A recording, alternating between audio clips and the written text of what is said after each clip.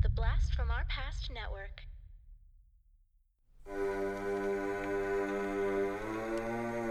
Supernatural, Halloween, exploitation, slashers, and everything in between. Welcome to the Podcasting After Dark Watch List, the show where a guest chooses a topic and the hosts, along with the guest, discuss their top 5 favorites. Light a candle, hide your Ouija board, and enjoy the Podcasting After Dark Watch List.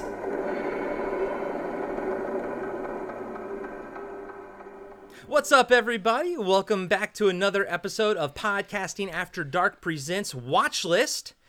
I am one half of the Podcasting After Dark team, Corey, aka Sleazy C. This week, on this exciting episode, I am joined by an amazing person. We have director, filmmaker, podcaster, Mike Pecci. What's up, my man? What's happening, dude? Thank you for that enthusiastic introduction, because at this point I'm a film director, podcaster, not wearing any pants, Mike Pecci. So,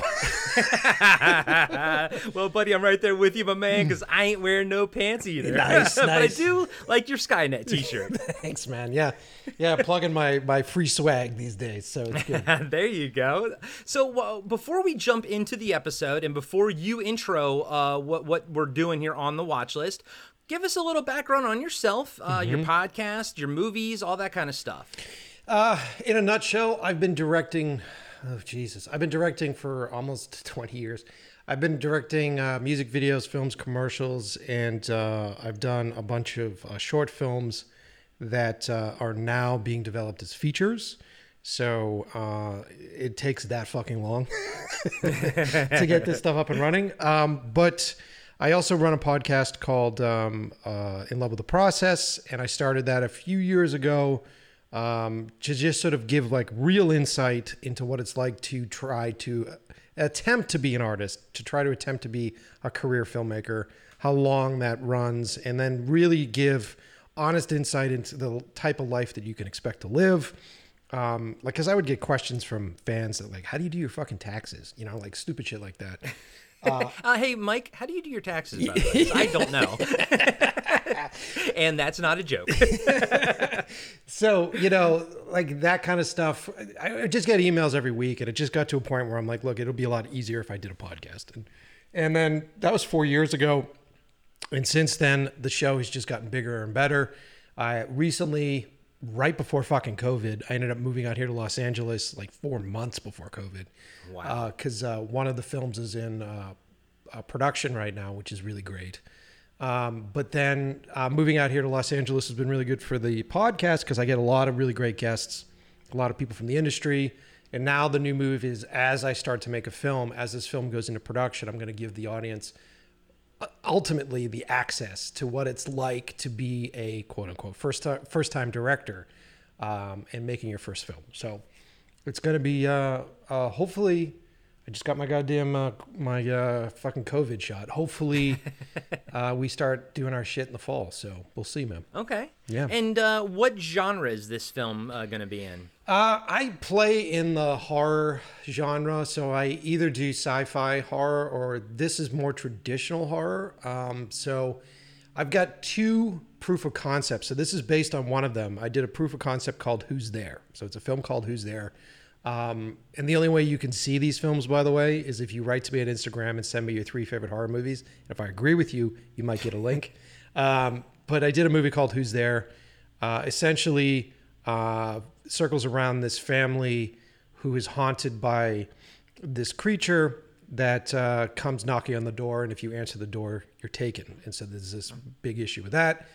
And then I did another proof of concept called 12 Kilometers, about a Russian drill team in the 1980s that dug the deepest hole known to man in the Kola Peninsula. And I made a 30-minute proof of concept on that, which is also being developed.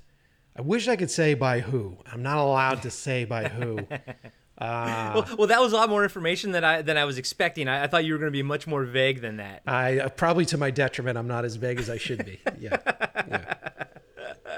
Well, where did you say you came from originally before you moved to LA? Where did you go to film school? So I'm an East Coast kid. So I was born and raised in basically developed my entire career in Boston. I went to film school in New York for a brief period of time, and then I learned quickly that I'd be more better off shooting my movies and doing my stuff in a city that I had access to.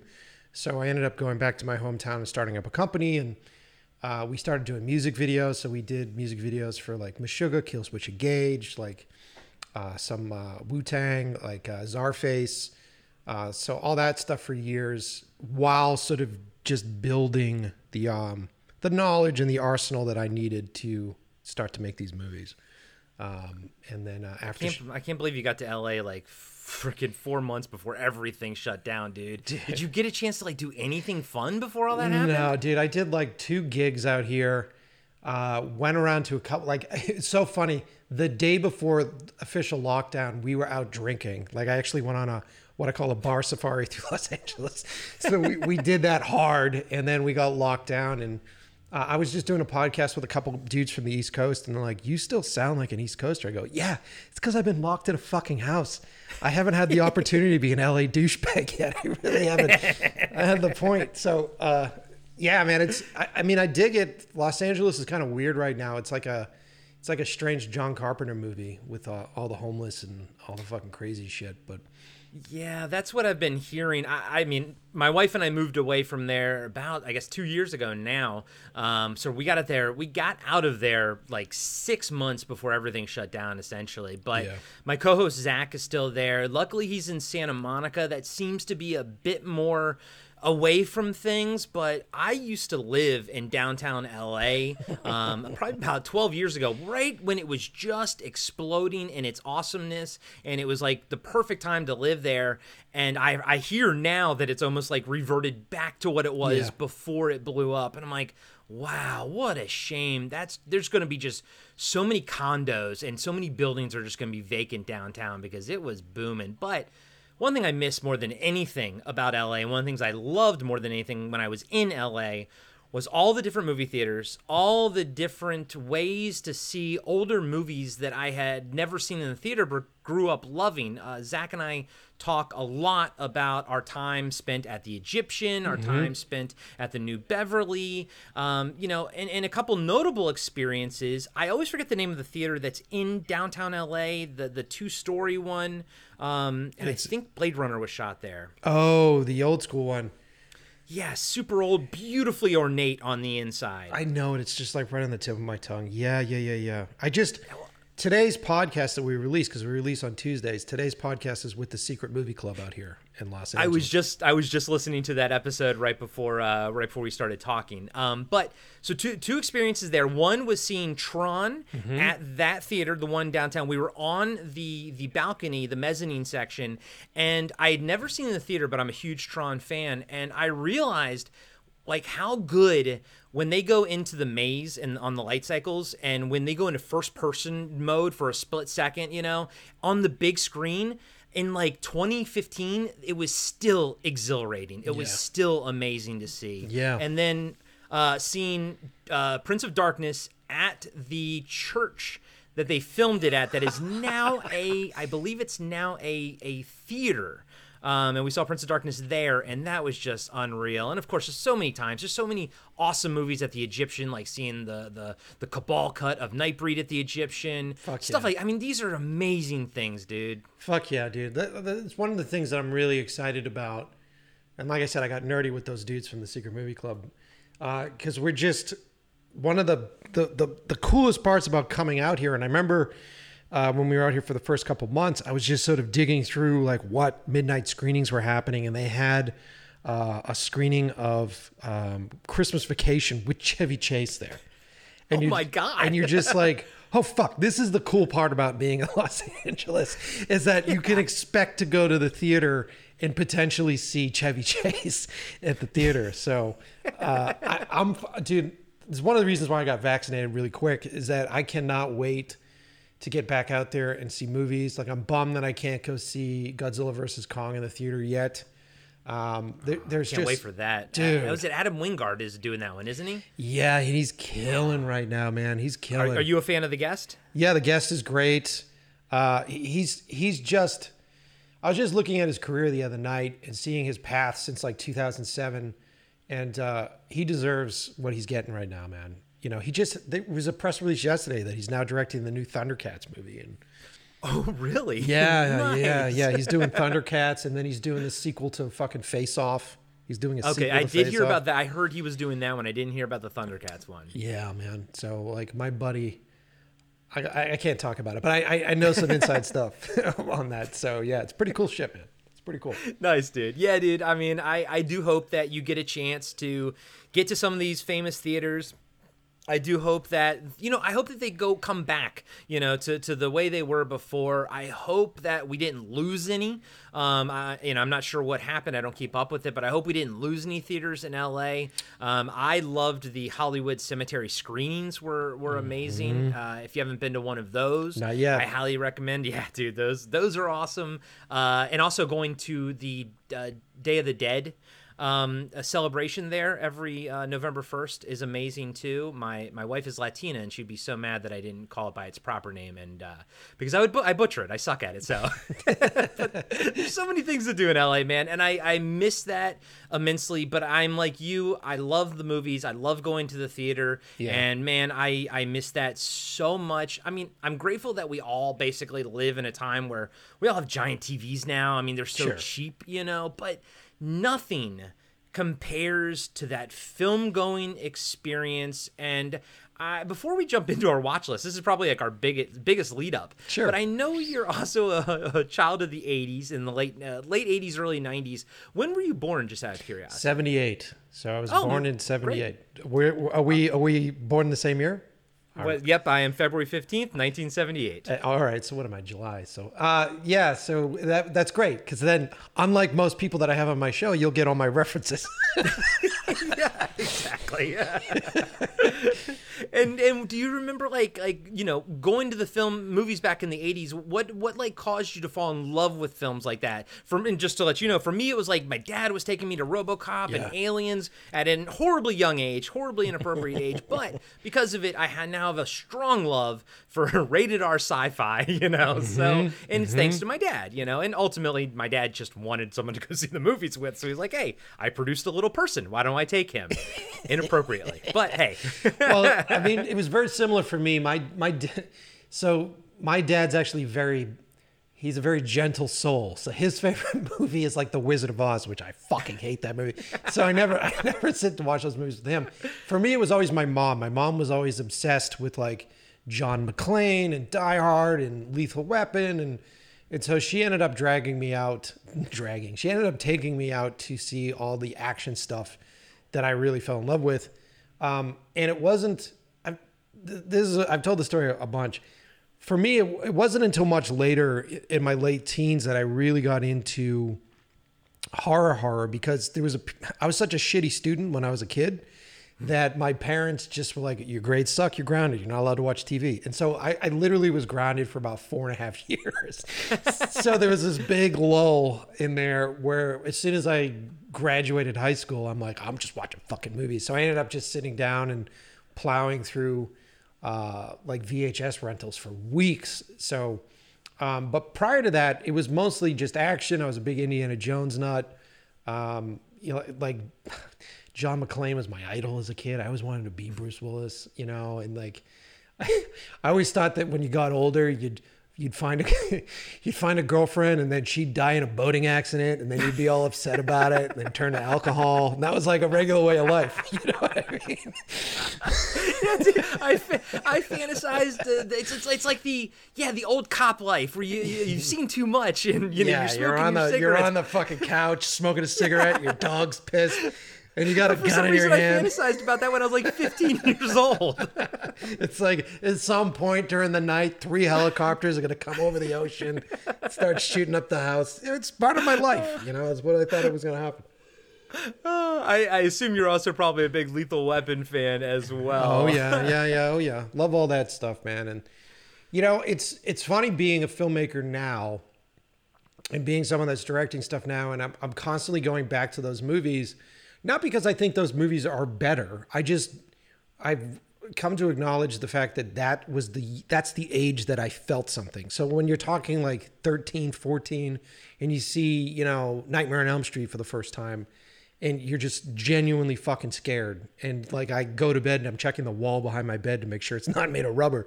You know what I mean? Like, that stuff really affected me. And so I find myself, as I make films, to try to bring myself back to that period and go, what is it that made me fucking freaked out about this? And what about the language of cinema were they using to instill this fear into me? And so I'm constantly pissing the people off that I work with, because I'm like sending them references of like, hey, just watch this fucking scene from Jurassic Park real quick, or just watch the scene from like the first Lethal Weapon real quick, and you'll get what I'm talking about. Well, yeah, I mean, that makes sense. You want to have the same speak the same language as somebody, and if they haven't seen it, you know, you want to be able to impart it. It's interesting. My co-host Zach, was kind of like you, where it was his mom that took him to see a lot of these kind of films, whereas my mom is more like your dad, which her types of movies are Hallmark films, and she's always trying to be like, hey, I watched this movie, and I'm like, I've literally never heard of it, like, and I'm never gonna watch it. I'm sorry, Mom, but she likes Star Wars, which that's great. Our thing now is kind of to see, or at least it was, to see the Star Wars movies in the theater when they were coming out with like Rogue One and everything. But Mom and I never connected that well with movies. But my dad, that's kind of like our main connection, and is films, and even to today.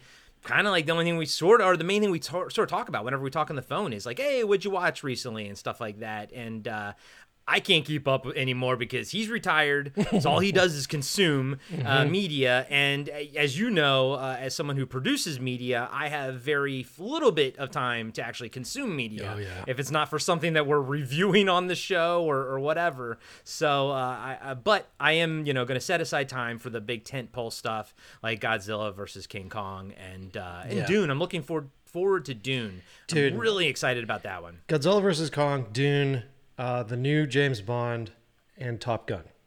So like those four. And the Mortal Kombat reboot. Oh yeah, okay, I'm into that. I'm just a huge Mortal Kombat fan. Yeah, I like Mortal Kombat. I'm into it. I don't have anything bad to say. Yeah, I think it's gonna be cool. Yeah, I think that'll be fun. I'm pumped about Godzilla versus Kong. I've heard really great things. So yeah, I think it opened in China or somewhere and did gangbusters money. So that's good. I'm happy for that. I think finally they have figured it out. Like, people want to go see fucking monsters fight. They don't want to see people watch monsters fight. They want to see fucking monsters fight. So it's like, I get it. I get how clever you guys want to be by hiding the camera behind people and like turning it to a little kid and going, wow, it's scary. Fuck that. Put the cameras up and let me see them clash. And I know it costs a lot of money, but spend that $300 million on that. Get rid of the actors and just have them fucking fight. That's what I want. Yeah, dude. I feel like ever since Pacific Rim we got to that point. Like, I feel like Guillermo was like, guys, this is it. This is what everyone wants to see. Fuck yeah. And I know some people don't like Pacific Rim, but I freaking love that movie. It's the movie's stupid great, fun, man. Yeah. Movie's great. It's a fucking like wild breed of Godzilla movie meets like old mech warrior anime shit, which I think is fucking fantastic, man. Yeah, dude. Yeah, I think, and listening to your podcast, I think we're on the same wavelength about a few things. I know you're a big Carpenter fan too. Oh, completely. Yeah, I mean, he's in my blood, so it's in there. When you were talking about Prince of Darkness, I love that movie. A lot of people are like, "Why do you like that movie?" I'm like, "Cause it's fucking great. It's like the sequel to The Thing, which is weird." But when you're driving around Los Angeles right now, that's all I think about is like, it's like, how many homeless guys is Alice Cooper hiding in? You know, it's like super creepy. It's super creepy down there. Prince of Darkness, man, I am still haunted by that ending where she's like in the other realm reaching back, you know, and then the glass just gets broken and everything. I'm like, every time I see that, I'm haunted by it. And you were talking about, your nostalgic love for film. And it's interesting, especially with horror, like a lot of times we'll watch a movie and we'll have a nostalgic love for it, and that love will transition into our modern viewings. But the same thing with horror for movies and scenes that scared me as a kid, I'm still nervous. Even at 43, whenever I watch that movie that has that scene in it, I'm always nervous to come up to it. And it's interesting. I'm like, okay, so trauma nostalgia sticks just as much as happy nostalgia does, and like little things like, even though I love RoboCop, Emil melting always makes me cringe because I saw that when I was like 8 and it freaked me the fuck out, and even though I love it, I'm still always like a little cringy about it. Yeah. I mean, that's great though. That's great if you can retain that, because we get so hardened by it, especially when you're working in the business and you're editing. As soon as you get into an edit room and you're staring at footage for 1,500 fucking times, you're watching something and you're just like, oh, I've lost track of everything. And it's really hard to keep that innocence. And one of the reasons why I love theaters and love screening in front of an audience is that innocence just comes flowing back in. As soon as you sit in a room full of fucking strangers and the lights go out, then everybody's in. And you're like, God damn it, this is what it's about. I can't control this screen. I'm not going to be able to pause it. So if I have to go take a piss, I got to run. And, I can't dictate my experience for the next hour and a half, 2 hours. Fuck yeah. Please give it to me. And, yeah. That to me is the power of going to see a movie. Not to mention the fucking screens are great. The audio is better than anywhere you're going to hear audio. And then just that experience with a stranger sitting next to somebody who screamed, and you're just like, yeah, all right. It's fucking scary, right? And they're like, yeah, it's fucking scary. And you're like, okay, good. All right, cool, man. And it's a good point you bring up about bathroom breaks and stuff. I've been trying, because one of the nice things about watching movies at home is you can grab whatever food you want and everything, but it does break up the process. It breaks up the whole experience. So lately I've been trying to treat it like a movie, get everything ready before we actually sit down with it, and then I try not to have to pee during it and just keep going. And but the only positive thing I would say is that I can keep smoking copious amounts of weed as I watch the movie during the course of it in my own home. So there you go. and that always makes everything more fun. Yeah, there you go. Mike, why not 20 minutes in, why don't you tell everybody what it is we're going to be talking about on the watch list this week? Well, we talked briefly before I came on the show, and you guys do top 5 lists, and so we talked about what could be a cool top 5 list. Came up with an idea that we didn't do because it really wasn't a good idea. So the second idea was top 5 fight scenes in the rain for movies. So. And let me say, that was a little bit more difficult than I thought it was going to be. I was like, huh. I'm sitting there looking through all my stuff, and I'm like, wait a minute. But was this in there? No, that wasn't rain. That was something else. I'm like, okay. Was this one? And I was like, nope, that's a comic book you're remembering. Oh, okay. Yep. So, and I try not to go too modern, because I was like, okay, I know John Wick's got some good fight scenes in the rain, but I was like, I'm gonna keep it a little bit nostalgic. But I do have one from the 2000s that I really did enjoy, and then I have one that's kind of a cheat. I wouldn't be surprised if it was actually on your list as well. And when we get to it, I think you'll know what I mean by it's kind of a cheat, but it still fits. Cool, man. So, as we normally do on the show, Mike, you'll go first. We'll count down. We'll leapfrog back and forth. You'll start with your 5, going down to your number 1. And if you or I hit one, like say your number 5 is my number 3, we'll do more of the in-depth discussion when we get to it on the other person's list, if that person has it in a higher position. So okay. I don't know, buddy. I had a couple, and I don't try to tailor things. Well, how about this? I'll say this. I know, knowing what you're into, as much as I do, I know that Dreamscape traumatized you as a kid.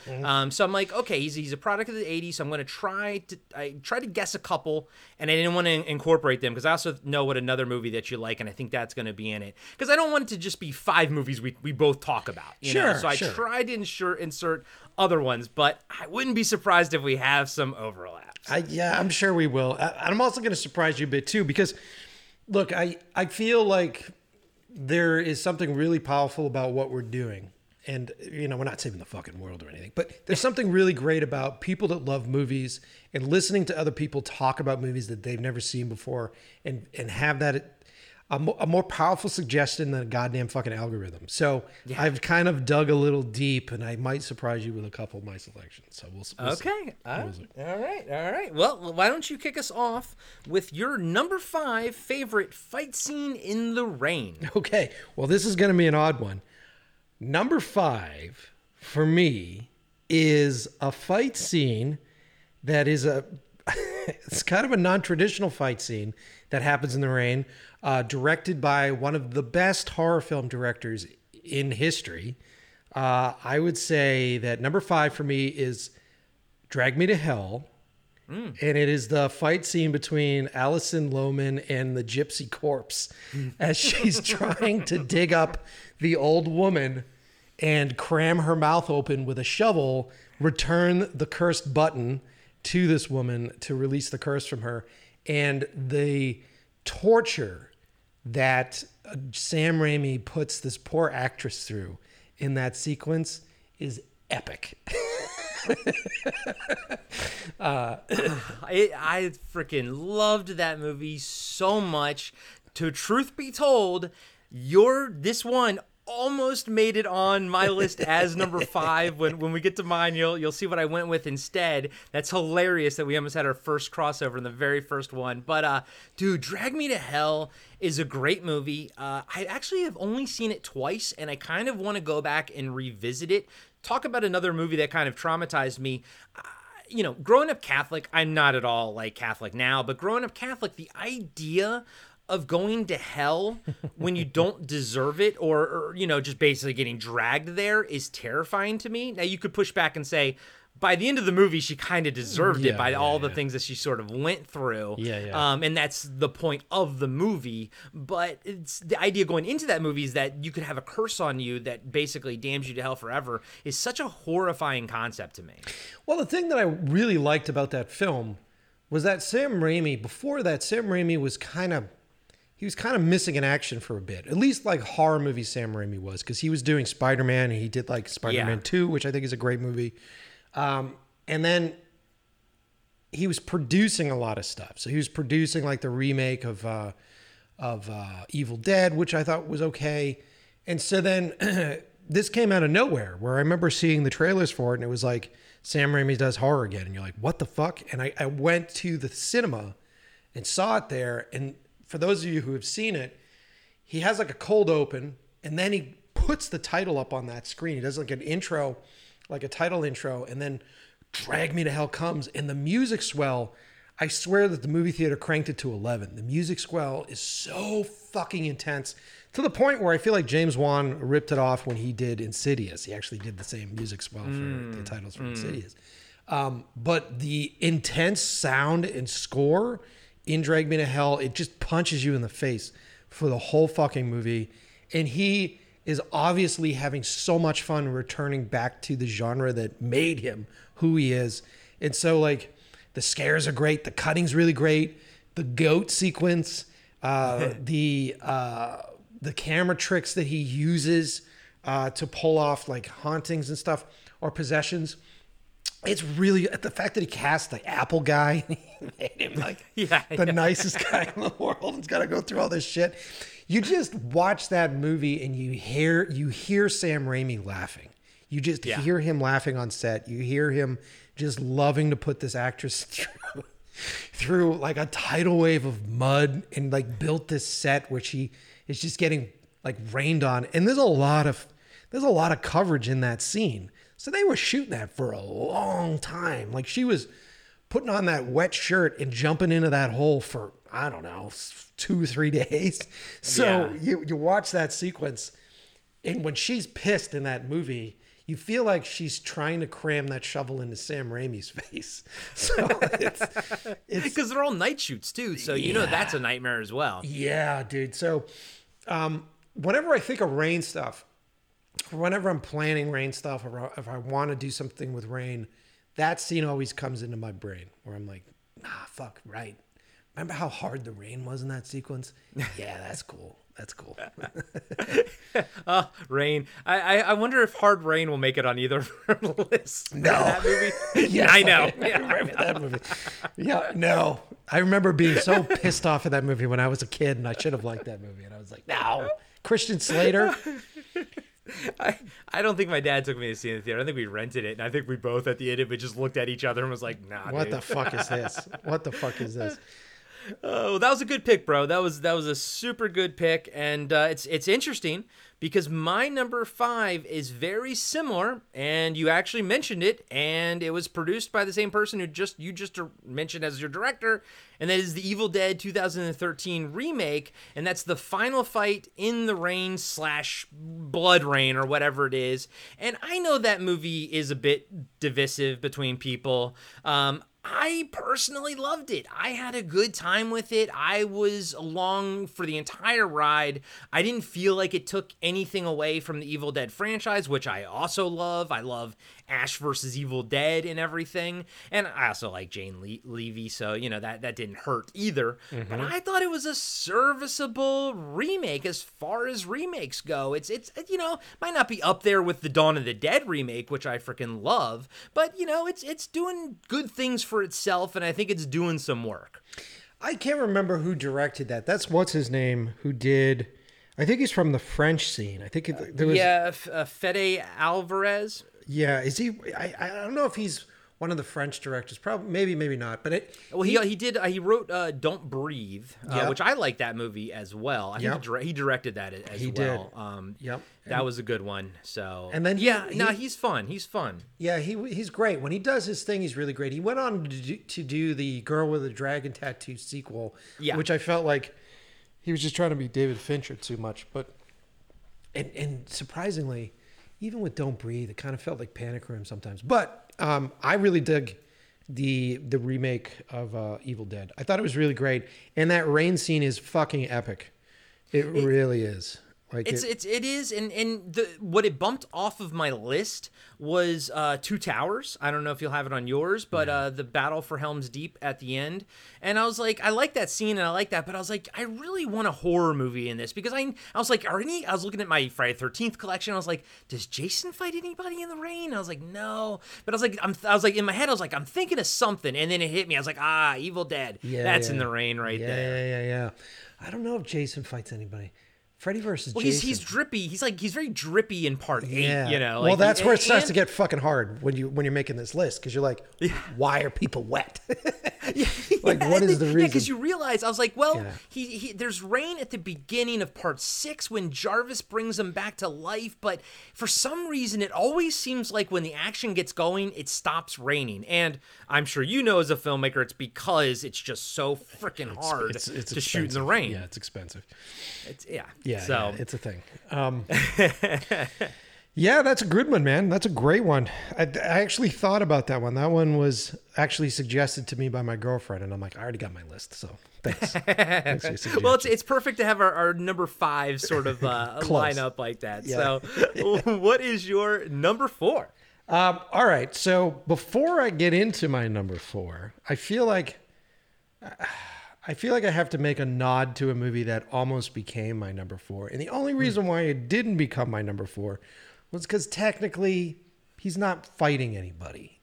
But another rain sequence in a movie that sticks with me from the 80s that almost made it on my list was the opening for The Last Boy Scout. Jimmy Dix. That was going to make it on mine, but I was like, for the same reason, he's not fighting anybody. He's shooting people, or one guy, but he's not fighting anybody. Dude, that almost made my list, man. Yeah, like Billy Cole, that's what he was. Yeah. Billy Cole, and he fucking blew his fucking brains out. Fucking movie's so great. Fucking Damon Wayans is great in that movie. Bruce Willis, holy shit. When that movie came out, it was like, I was so obsessed with John McClane, and then Bruce Willis comes out and he plays an even harder John McClane in that movie, and I was just like, fuck, man. The Last Boy Scout gets a lot of shit, and there's a lot of drama about how it was done, but Tony Scott directed that. Anyway, that's not my choice. Well, I just want to say, and I know you love Tony Scott. But it's funny because I literally just got the 2-pack Blu-ray yesterday of Last Boy Scout and Last Man Standing, two movies that I think are highly underrated that I love, both of them. Last Man Standing by Walter Hill, fantastic action movie with Bruce Willis as well. Although there's no rain in that because it's all in the desert pretty much. It's very true. It's very true. It's been a while since I've seen that one. Okay, so my select for number 4 is a strange, it's not really a strange one. Imagine you're putting in this VHS tape, right? You're sitting around, you put in this VHS tape, and you're watching as you get history, you get the backstory of one of the most iconic heroes in cinematic history. You're riding along with River Phoenix as he plays young Indiana Jones, and you find out the origins of the scar on Indy's chin, how he fought the lion and everything else. And there's this great sequence where he tries to steal the cross of Coronado, whatever it was, from the gravediggers, and basically gets caught at the end. And the guy gives him his fedora, and he puts that fedora on his head, and he puts his head down, and as he lifts his head up, it's soaking wet. And there's Indy on the deck of this fucking cargo ship in the middle of the ocean.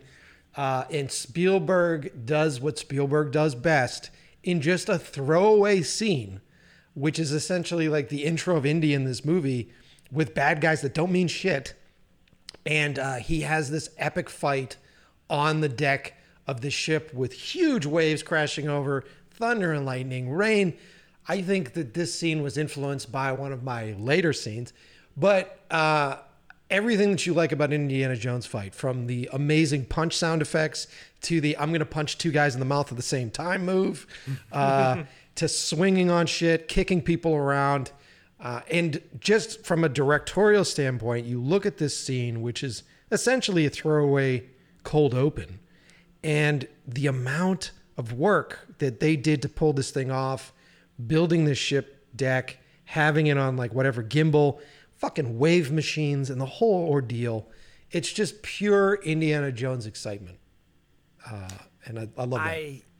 That's such a great pick. I freaking, and it's weird because I'm going to say I love Last Crusade. I haven't seen it in a while, and I always forget about that opening part because I remember the River Phoenix part. Yep. I remember all of that stuff, and then I remember Sean Connery stuff and where it goes, but I always forget the sort of cold open that's after the prequel, basically. But I love how he did that. I love how he gave us finally that backstory on Indiana Jones. And you're right, that scene in the rain on the boat is fantastic. And I just love that movie. It's so much fun. Indiana Jones is such a great character. We're not the first people to say that at all. It's a great movie and a great franchise. He's so great in that sequence, and it does the best of everything, right? So it kind of harkens back to which everybody calls the evil Indy from Temple of the Doom, which is one of my favorite ones anyways, where Indy in that point was fortune and glory. And that's what he was doing. He was kind of a piece of shit.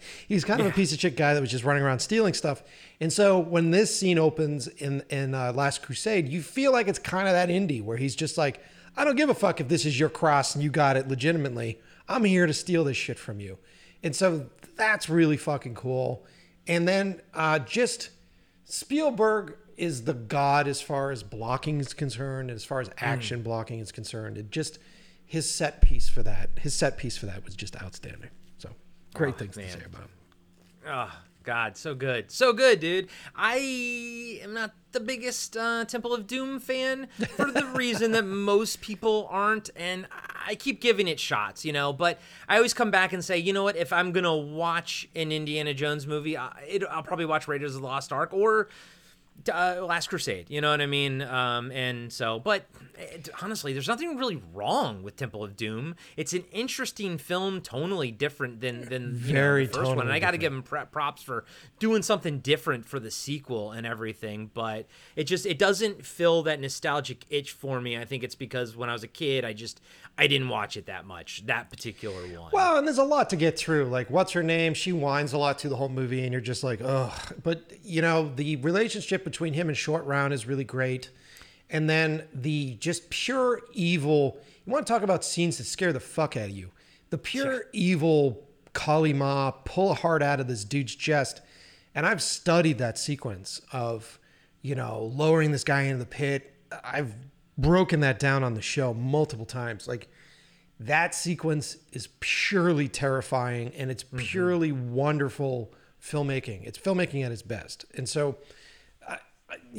is it as good as the first? No, the first has got some fucking amazing sequences in it. And is it as good as Last Crusade? It's different. Last Crusade's more of like a family fun laugh and chuckle at, it's a dad-son story. You know what I mean? Like, I would almost say that all three of them are almost their own sort of genre films. I don't think, I know Last Crusade is kind of more similar to Raiders, but it's not. It's like you said, it's more of a dad-son thing. Raiders is more high adventure. I think they're all tonally very different, which as a franchise, that's actually really freaking cool. Yeah, and Last Crusade gets a little fucking weird where it's just like, okay, so Sean Connery and him were sleeping with the same 21-year-old. It gets a little weird there. And you can only do that with Sean Connery and Harrison Ford in the leads. Like, there's no other duo that you could freaking pull that off with. Yeah, it gets a little weird there. But it's so much fun. And Sean Connery, coming from being like the most macho of macho fucking James Bond characters to playing it the way he did, which was very gentle. And it wasn't Sean Connery. It was totally Henry Jones. And so you watch it, you go, fuck, man, this guy's such a great actor. Yeah. Good movie. Yeah. If anybody has not seen Indiana Jones, wake the fuck up and watch all three of those movies. I'm sure every one of our listeners has. All right. Well, my number 4, this is the one that I had to kind of cheat on, but I think you'll let me slide. Okay. And that is the Riggs and Mr. Joshua fight scene at the end of Lethal Weapon 1987. It's a cheat because it's not rain. It's actually like a fire hydrant, but it's shot like rain and it looks like rain. And I kind of always forget that it's not rain, but I love Lethal Weapon and I love Riggs versus Mr. Joshua. Do you have that on your list? That is, okay. So, yes, kind of. So my selection. Okay, so let's continue with this because we're gonna cross paths here. Okay. So my next one, I was gonna start with that. I was gonna say it is from Lethal Weapon, and I didn't choose that one because, unlike you, I did my homework and it's not rain. So it's actually, I deserve that.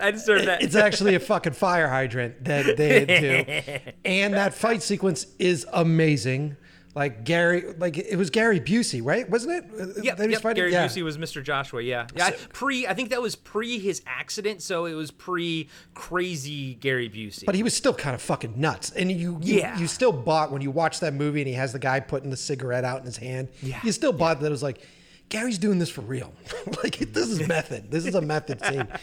But I love that scene, but I couldn't take it because, like I said, it's not rain. So I went in that same series to Lethal Weapon 4, where Mel Gibson and Danny Glover fight Jet Li underneath that dock sequence. Now, love it or hate it, Lethal Weapon 4's got a lot of fucking problems, and the whole Chris Rock storyline is a little fucking shitty. There's a lot of crap in it that sucks. But that end sequence is fucking great. And that set that they built, which is essentially like, I don't know what part of California they were supposed to be in. I feel like it's like underneath like a Santa Monica pier or something. Yeah.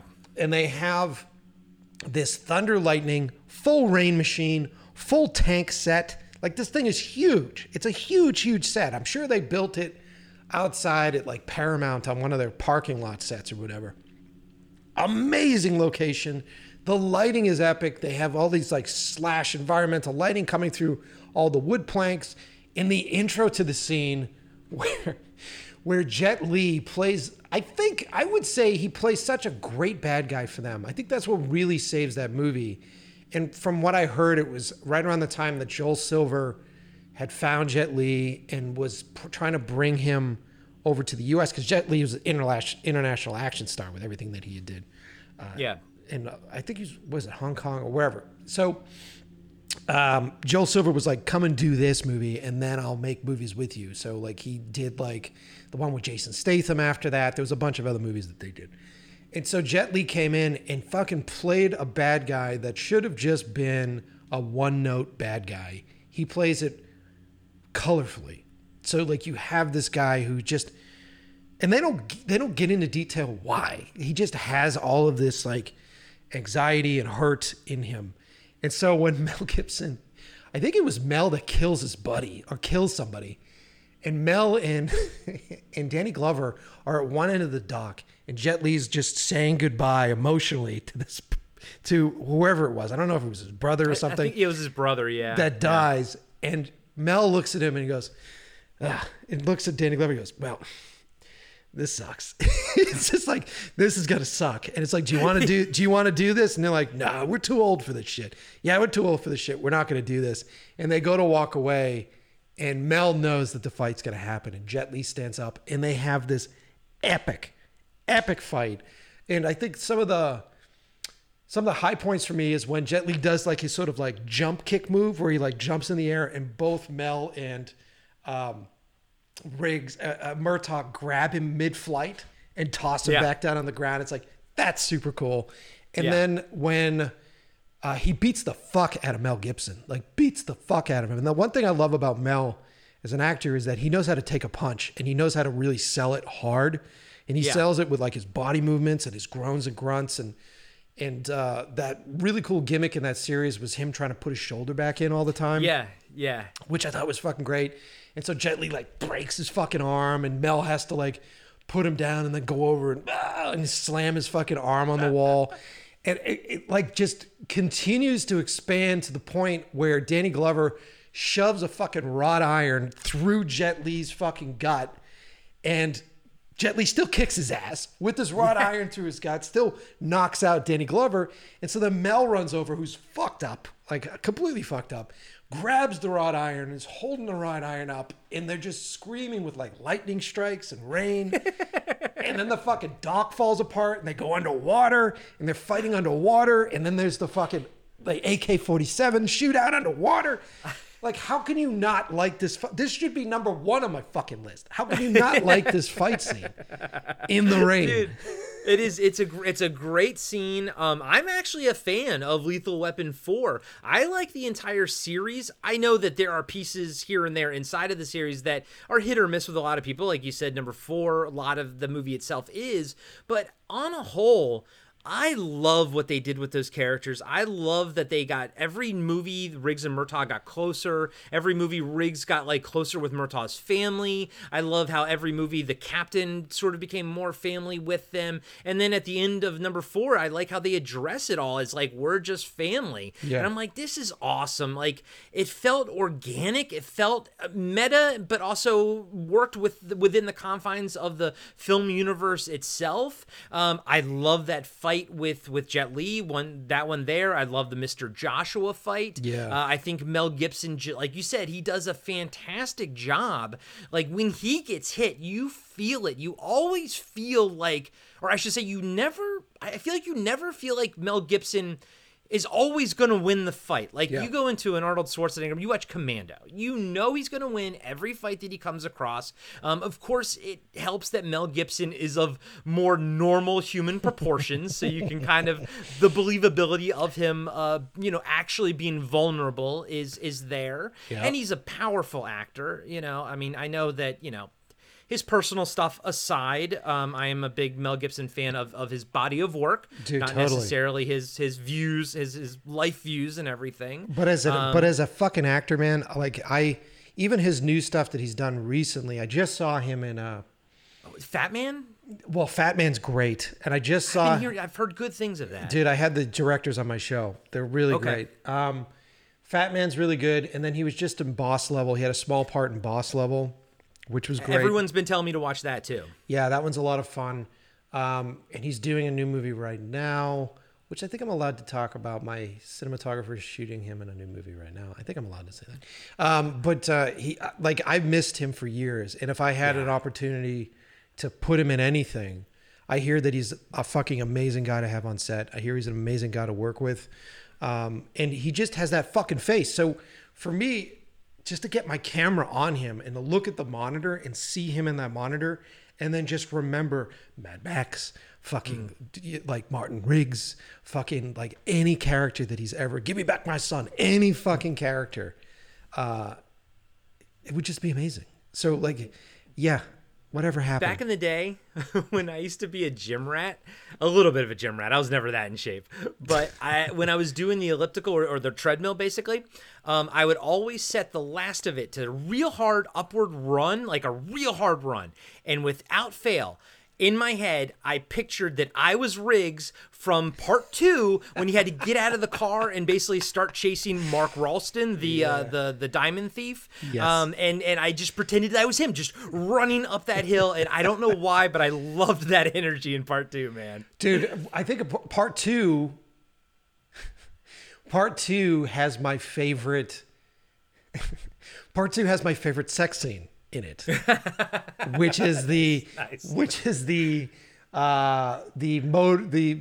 mobile home on the beach, beautiful sex scene with the helicopters that come over the ocean and fucking blast the whole place out. I love that fucking sequence. I love that whole bit. I think 2 is great. I would almost say 2's up there with sequels that are at least as good, if not better, than the original. Yeah, it's really fantastic. There's a lot of tech stuff in 2 that when you rewatch it, like the rear projection, a lot of it, you're just like, this is terrible. But like Riggs himself and the development that character had, where he went from kind of a psychopath in the first one to a lovable partner who was kind of jokey and like eating dog food. Well, the dog food bit was in the third one, I think, but like he after a while the pieces start getting jumbled where they fall. Yeah, he just became like that. He became like that cool uncle. You know what I mean? Yeah. That when you're watching it, it's like, that's my cool uncle fucking Riggs. You know what I mean? Yeah, you wish Riggs was in your life, in your family. But he will always be Max Rockatansky to me. I was a huge Mad Max fan growing up as a kid, and massive. And I love Fury Road. Actually, is probably my favorite Mad Max movie. But to this day, I think that the opening chase sequence in the original Mad Max is one of my favorite action chase sequences of all time. I loved seeing the different like cars that they had, like a pursuit special versus like they had the police had different cars and everything. And I was like, this is really cool. Love this and just so visceral. I love those movies, man. Like I think I've said it before. I think my favorite shot in cinema history is in Road Warrior. In the opening, after the guys on the bike are chasing him and he has to stop to get the fuel out of the truck, and there's this low angle shot where his interceptor comes through and that back tire, as he puts the brake on the back tire, and it's this beautiful low angle and it backs up in the same frame. It's such a throwaway shot, but it's so George Miller. It's one of my favorite shots in cinema. And knowing that he took that style and completely made an entire fucking movie with that, which was Fury Road, was just amazing. And I'm a huge Tom Hardy fan. I've got a Tom Hardy crush. I've always loved him. But I saw that deep fake that's online where they replaced his face with Mel Gibson's face. And I usually don't go for that shit, but I saw it online, and it's just like the 13-year-old heart of me was like, "Oh wow, did I miss this movie? Like this would have been so cool. Was he in this? You know?" Oh man, deep fakes, man. That's gonna like Mel Gibson on his body. I was just like, "Fuck, why didn't we have that movie?" Like, it was just that, you know. And you know what? We probably will officially at some point, like 100 years in the future, they'll just go back and remap, Mel Gibson's face on there. Yeah. But oh man, and the Interceptor, man, goddamn, I love that car so much, dude. So good, so good. Okay, so you segued into your number 4 with Lethal Weapon 4, and so right? Then now we're on to your number. No, that was your number 3. Yeah. So we did Drag Me to Hell. We did Indiana Jones. And then we did Lethal Weapon 4. Lethal Weapon 4. Okay, so now we're on. That was your number 3. So now we're on to my number 3. 1989. It's interestingly enough because Podcast After Dark, it's a little skewed because we look at every movie through a nostalgic lens. So we are going back and rewatching movies that we loved as kids. So there's very few times where we don't say, oh, we didn't like this. Except for this one time. And that was 1989 Van Damme's Cyborg, a movie that I loved so much as a kid. I do not think it's very good now. Anybody wants to fight me on that, just go listen to the episode or review of it. But his fight against Vincent Klein at the end, Fender Tremolo, the guy with the blue eyes, the blue contacts, in the rain, dude, I can still hear that guy screaming. I can still picture him in my head doing that weird no neck twist, body twist thing. And it's not even like one of my favorite like fight scenes, although I don't dislike it. I think it's a fun fight scene, but it is burned into my brain so hard that it had to make the list. Yeah, it's dangerous. That one's really dangerous. And that one, it's funny because I was sitting here with my roommate and he was like, oh, fuck, what movies are you picking? Because he was running through stuff in his head. And he's like, there's something with Jean-Claude. And he's like, I can't think of what it is. There's something with Jean-Claude. And we totally forgot about that movie. And he's like, oh, it's fucking Universal Soldier. And I go, yes, there's a good fucking rain fight scene in Universal Soldier. But it wasn't the one I was thinking about. And yours is that one. It's very dangerous. It's very dark. And Cyborg is a movie, came out early enough that I was younger. So I was very young when that movie came out. So it's on the dangerous list. It's on that list of films that my mom was like, you're not allowed to fucking rent those. And so there's something about that nostalgia of it being so dangerous as opposed to like Jean-Claude in Universal Soldier, which I saw. And I'm like, okay, Dolph Lundgren's cool in this. And I love Universal Soldier, by the way. I think it's a great movie. Yeah. And we were just talking about it at how Jean-Claude, like Mel Gibson, really takes punches really well. Because we watched that sequence and his head twists, and the benefit of doing it in the rain is that you can further accentuate that energy by your wet hair and the whipping of your wet hair. And anytime you see someone get punched in a fucking movie, it's all about the person selling that hit. And so when Dolph was like swinging his like MIT fucking mitts at his face, his fucking scientist mitts. Yeah, and then like Van Damme just whips his fucking head around. It's super fucking cool. And a funny little thing is, I keep referencing the show. I did a podcast with Van Damme's sons. So I had his 2 sons on the show, and we talked for a while about what it was like growing up.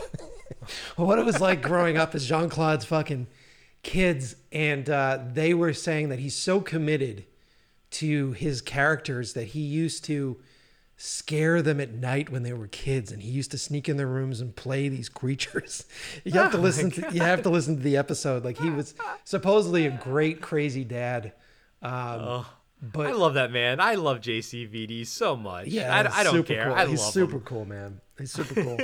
I can't wait to get out of quarantine so I can hang out with those guys. It's really, really a big part of it. But yeah, man, great movie. Fucking Cyborg. I haven't seen that movie in a lifetime. I have to watch that.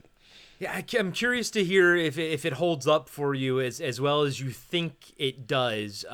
Like I said, unfortunately, it didn't for us. And if anybody wants to go back and revisit that was in year 1, season 1, back when we were baby podcasters. But, it's weird because even though I know how I felt after like recording that episode, I still look at it and be like, I could pop it in and watch Cyborg, because it's just, dude, nostalgia, hell of a drug. Yeah, nostalgia is a hell of a drug too, but also, when did we hit a point where movies have to be fucking perfect? They don't. I'll watch a movie just for a scene. I'll watch a movie for an outfit. I'll watch a movie for a music cue. And the rest of the movie can be fucking dog shit. Like you're talking about, you referenced Dreamscape, which scared the shit out of me when I was a kid. And for the longest period of time, I thought that movie was Nightmare on Elm Street because of the whole fucking bit in the train where he pulls the guy's heart out. Other than the fucking dream sequences, that movie's trash. Like, it's fucking trash. And even as a kid, I think we just had a lot more patience being younger where, we didn't have the internet. We couldn't find porn anywhere. I'd literally be up late at night sitting through some dog shit Cinemax movie just to see some topless lady in it. Yes. And so like yes. you just had more patience for it, and you had an understanding that, you know, it doesn't have to be fucking perfect. There's something that I take away from almost every movie, unless the movie's really terrible, unless it's like, you know, Julie or whatever the fuck. But there's something perfect there's something that I take away from each one, I think. Yeah, I can do a pretty good job of like extracting what I like out of things. I'm pretty easy on movies. Kind of like the Ghostbusters. Answer the Call. I'll still say to this day that I like that movie better than Ghostbusters 2. I hate Ghostbusters 2, even though I'm a massive Ghostbusters fan. But it's because there's like all these little pieces that I like of that movie. I don't necessarily like that movie as a whole, Answer the Call, but there's a bunch of little pieces that I enjoy. And side note, once I looked at that movie through the lens of a live action Saturday morning cartoon, I was like, okay, I can connect a little bit better with it. But I know what you mean, dude. It's like, yeah, I can sit through a movie if there's gonna be some awesome like payoff scene that I really freaking dig, you know? Well, especially if it's coming from an honest place. Like if it's coming from a filmmaker, if it's coming from a screenplay writer, if it's coming from a storyteller, and it's not necessarily coming from. We live in a time period right now where the corporations that are doing this shit understand that we're addicted to nostalgia, and so they're just like, you know, we show up to the theater and they inject us with fucking nostalgia, fucking IVs, and we're just sort of sitting there and drooling on ourselves. And like I really like the honest filmmaker shit. Like why do we like James Cameron so much? He was fucking honest about his stuff, and he made blockbusters being honest about it.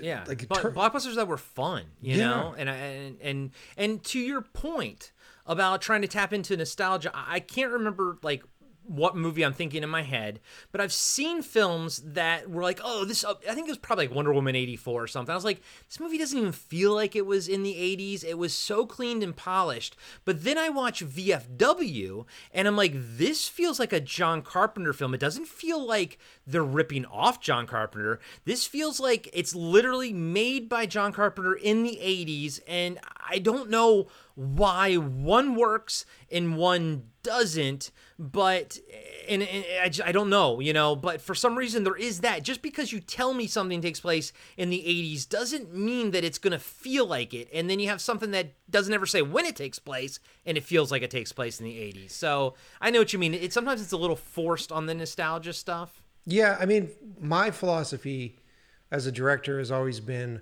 if I'm ever referencing old movies, if I'm ever going through old films and I'm showing them to like my cinematographer or actors or anybody that I'm involved with, I'm never like, hey, we're gonna redo this. Like, here's this scene from Indiana Jones. I want to redo this. It's more, let's study the rules. Let's study the language that Steven Spielberg came up with for this thing. So anytime someone's walking from left to right, it's for exposition.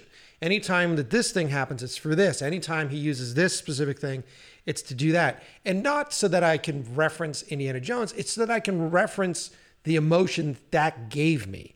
So when you're looking at the stretch pull from fucking Jaws and he's sitting on the beach, I don't want to do that stretch pull to give a nod to Jaws. I want to do a stretch pull to give you the same emotional impact that one had. And I think that's the trick. I think when filmmakers are studying the language of cinema and using that language to tell new stories, that's better than when you have, let's say, not really filmmakers coming in and going, well, just put them in a fucking 80s hoodie and then it's from the 80s. And you're just like, you're just dressing a turd with nostalgic outfits. And that's I think is the real difference between feeling like a movie belongs in a time period or feeling like a movie uses that language.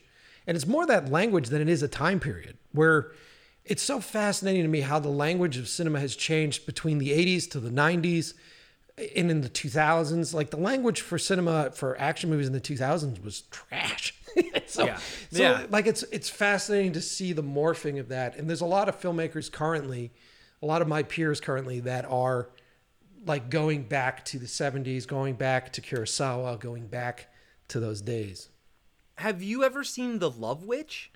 I've heard of it. I haven't seen it.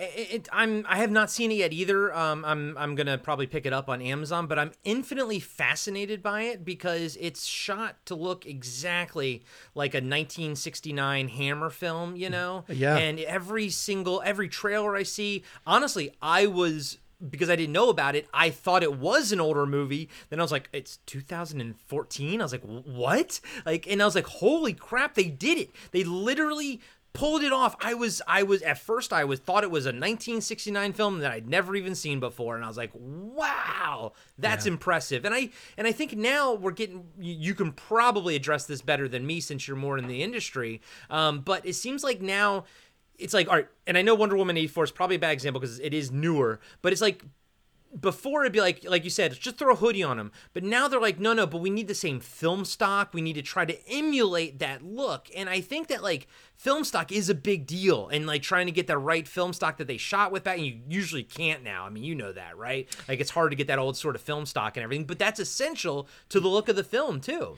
There's a big part of it. I mean, aesthetically, whether you're lighting it very similar ways, like if you go back and you look at old James Cameron stuff, he was using mostly HMIs and he was balancing them so they were blue. So that's why you have all these blue light things that are happening.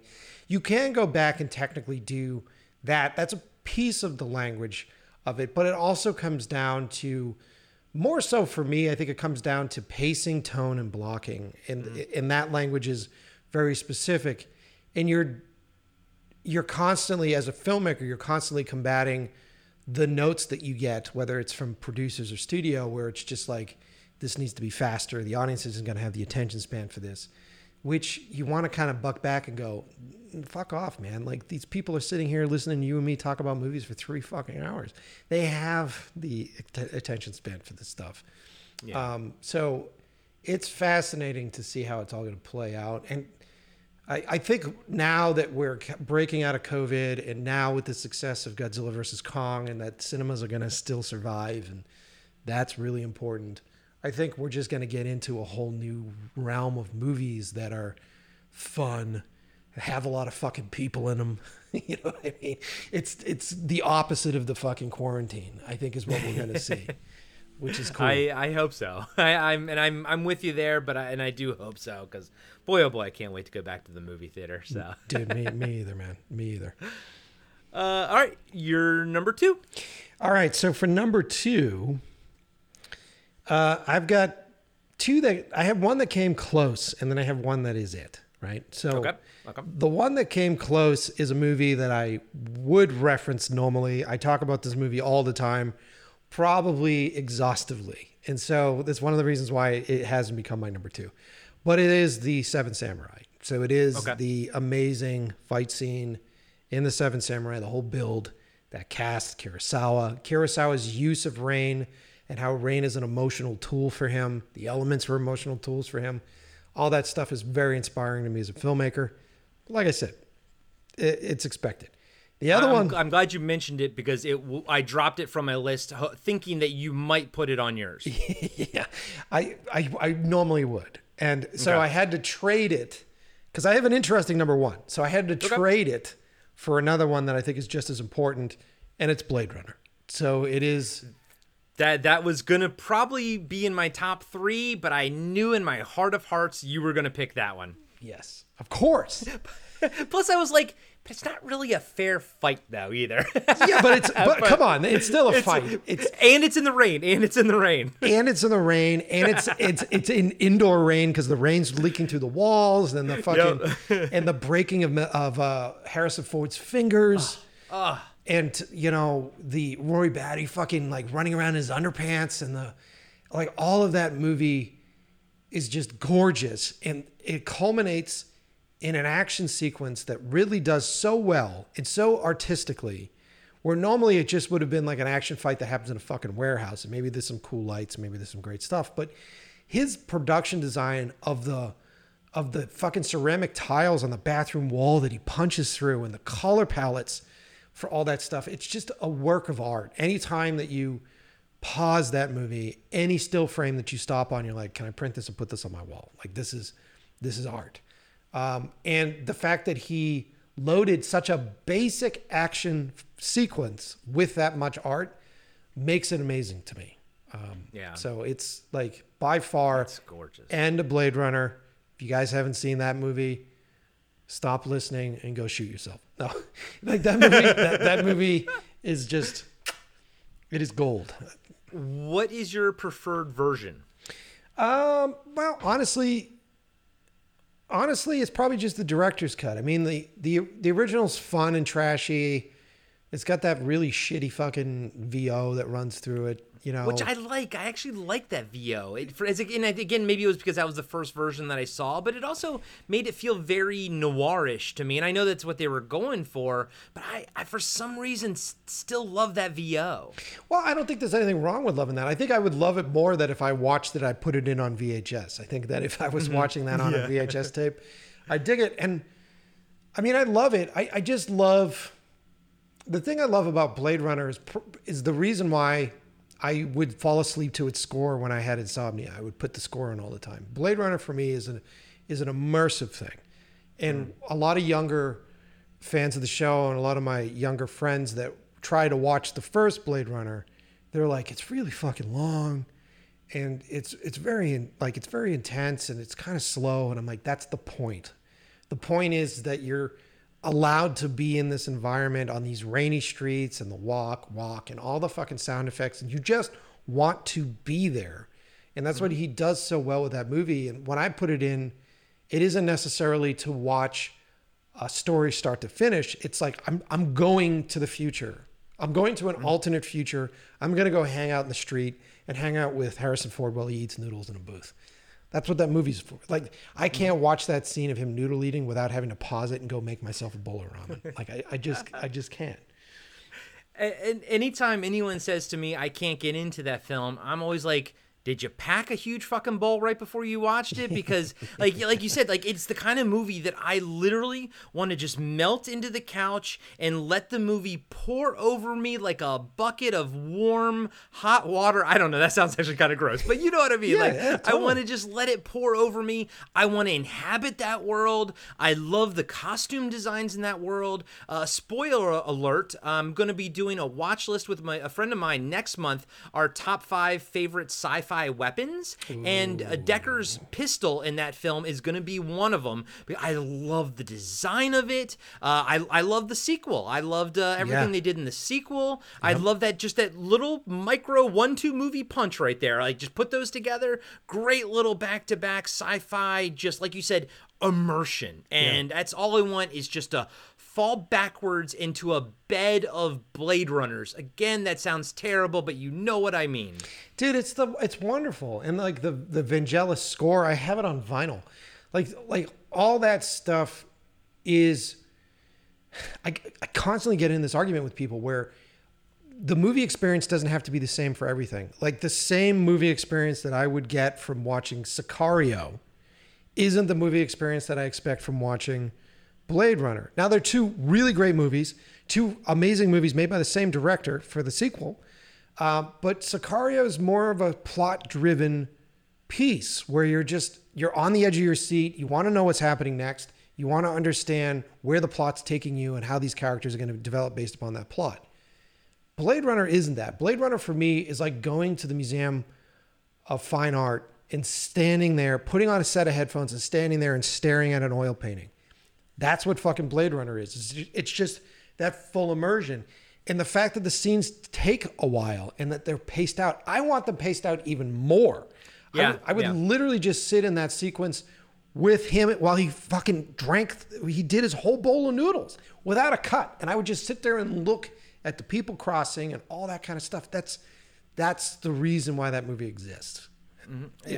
I like sci-fi like that, like Blade Runner sci-fi. I love it super slow with very long takes and everything. Like my favorite Star Trek movie is Star Trek the Motion Picture, because there's like a freaking 5-minute scene of the Enterprise flying over V'ger. You would never fucking do that anymore. Like, that's insane. But again, that's another movie, Star Trek the movie is another one where I get super baked and I just want to absorb that world, and I want it to be slow because I want to just absorb it and look at everything and just love it. Same way as Blade Runner. And like you said, you've said it much more eloquently than me. Movies, not every movie has to have the same experience. In some movies, I just want to just be absorbed into that world like some kind of blob gummy, and just go into it. So. It's the same reason why people go to fucking Disney World. It's like you want to be in that environment. You want to be in that world. Blade Runner is like the perfect. So alive. Yeah. Yep. It's the perfect element for them. Yep. Yeah, and so like as an example, like your number 2 is dramatically different than my number 2, and mine is 1994's The Crow, and I love the Eric Draven versus Top Dollar fight scene at the end of that movie. I love the hell out of that movie. I watch it every year, and I think it holds up spectacularly. I am disappointed in myself for not thinking of that scene. First off. And then second, there's a strange parallel between that scene and the Blade Runner scene for me, because The Crow is another one of those environments that I could sit in. And The Crow is another score that I listen to go to sleep. So it's the level of artistry, and that's Alex Proyas that did that. Yes, and then he did Dark City, which I loved, and then he kind of went downhill with I think Gods and... Yeah, he kind of went off the map. He's an interesting follow on Facebook, by the way. I love that movie. I love the lighting in that movie. I love the miniatures in that movie. Yeah, dude, the miniature work in that movie is fan-fucking-tastic. Yeah. You don't see that much anymore, and I love miniature cities because I love that it feels fake. You know what I mean? Like, and that's not a dig on it. It for some reason I enjoy the fakeness of it. It makes me feel like it's a model city or something that I can go in and inhabit. Which my growing up as in the 80s, latchkey kid, divorced parents, my grandfather kind of like would always be there. So I had a very strong friendship connection with my grandpa growing up, and in his basement he had a giant, like the whole room was a train set. Oh, right? I love and those. Yeah. And it wasn't the big one, it was the smaller scale one, but everything there was to scale. And I blame him for the reason that I couldn't play with G.I. Joes versus Transformers. Like everything that I played with had to be in scale to each other. But I love that. So like in The Crow, when they have those shots of the city and he's flying through it, and I'm like, it looks like a miniature, it looks like a model, and I know it is, and that's what makes it better in my head. Right, because at the end of the day, it's a fucking movie. So the idea that everything needs to be so perfect, like it has to look like it's in reality, it's like, no, dude, there's nothing real about it. It's a fucking two-dimensional object that you're staring at on screen. So if a model makes you feel like you're there, so who cares? Who cares if it's a fucking model? If it's a fucking sock puppet that someone has their hand up its ass and they're fucking walking around with a walking stick talking about the Force, you're looking at the thing going, it's a fucking puppet, but it's still connecting you to the story. It's still bringing you into this world. What fucking difference does it make? And it isn't until we had the ability to do what we're doing. It isn't until you have the ability to like scan these things online and fucking like scrub through them and go like, it's like, come on. It's supposed to make you feel a certain way. And one of the reasons why you're not feeling that way is because you're not seeing it in the fucking theater. So if you go and you see it in the fucking theater and you have no control over it and you're believing in the suspension of disbelief, then you're probably going to fucking dig it. So I love the fact that you like it, that it's a miniature. And when I make movies, I'm going to use fucking miniatures. I'm going to use miniatures. I'm going to use puppets. I don't give a fuck. Like whatever it is that makes you feel scared or whatever it is that makes you feel like this, it's not the shitty world that you currently live in, and that you're not locked in your home for fucking quarantine. You didn't get fired from your fucking job for like 2 hours. You're actually able to believe like me and Harrison Ford are having noodles in the fucking future. It always comes back to those noodles, baby. Yeah, dude. But you're right, man. And I do believe in the importance of distraction. And a lot of people want to turn their movie podcast into something political. That's fine. We try not to, because we want to just offer just a complete distraction away from everything else and just have a good time. And I think that is something that people don't realize how important that is. You know, these things play video games, we watch movies, we do it to get the hell away from the real world, because the real world right now and all last year was a freaking nightmare. So, you know, God bless these movies that did come out and actually distracted us, you know, and thank God for them. So, and real quick with The Crow, freaking Michael Wincott was such an amazing bad guy in that movie. Amazing. Top Dollar was awesome. I loved him so much. Amazing.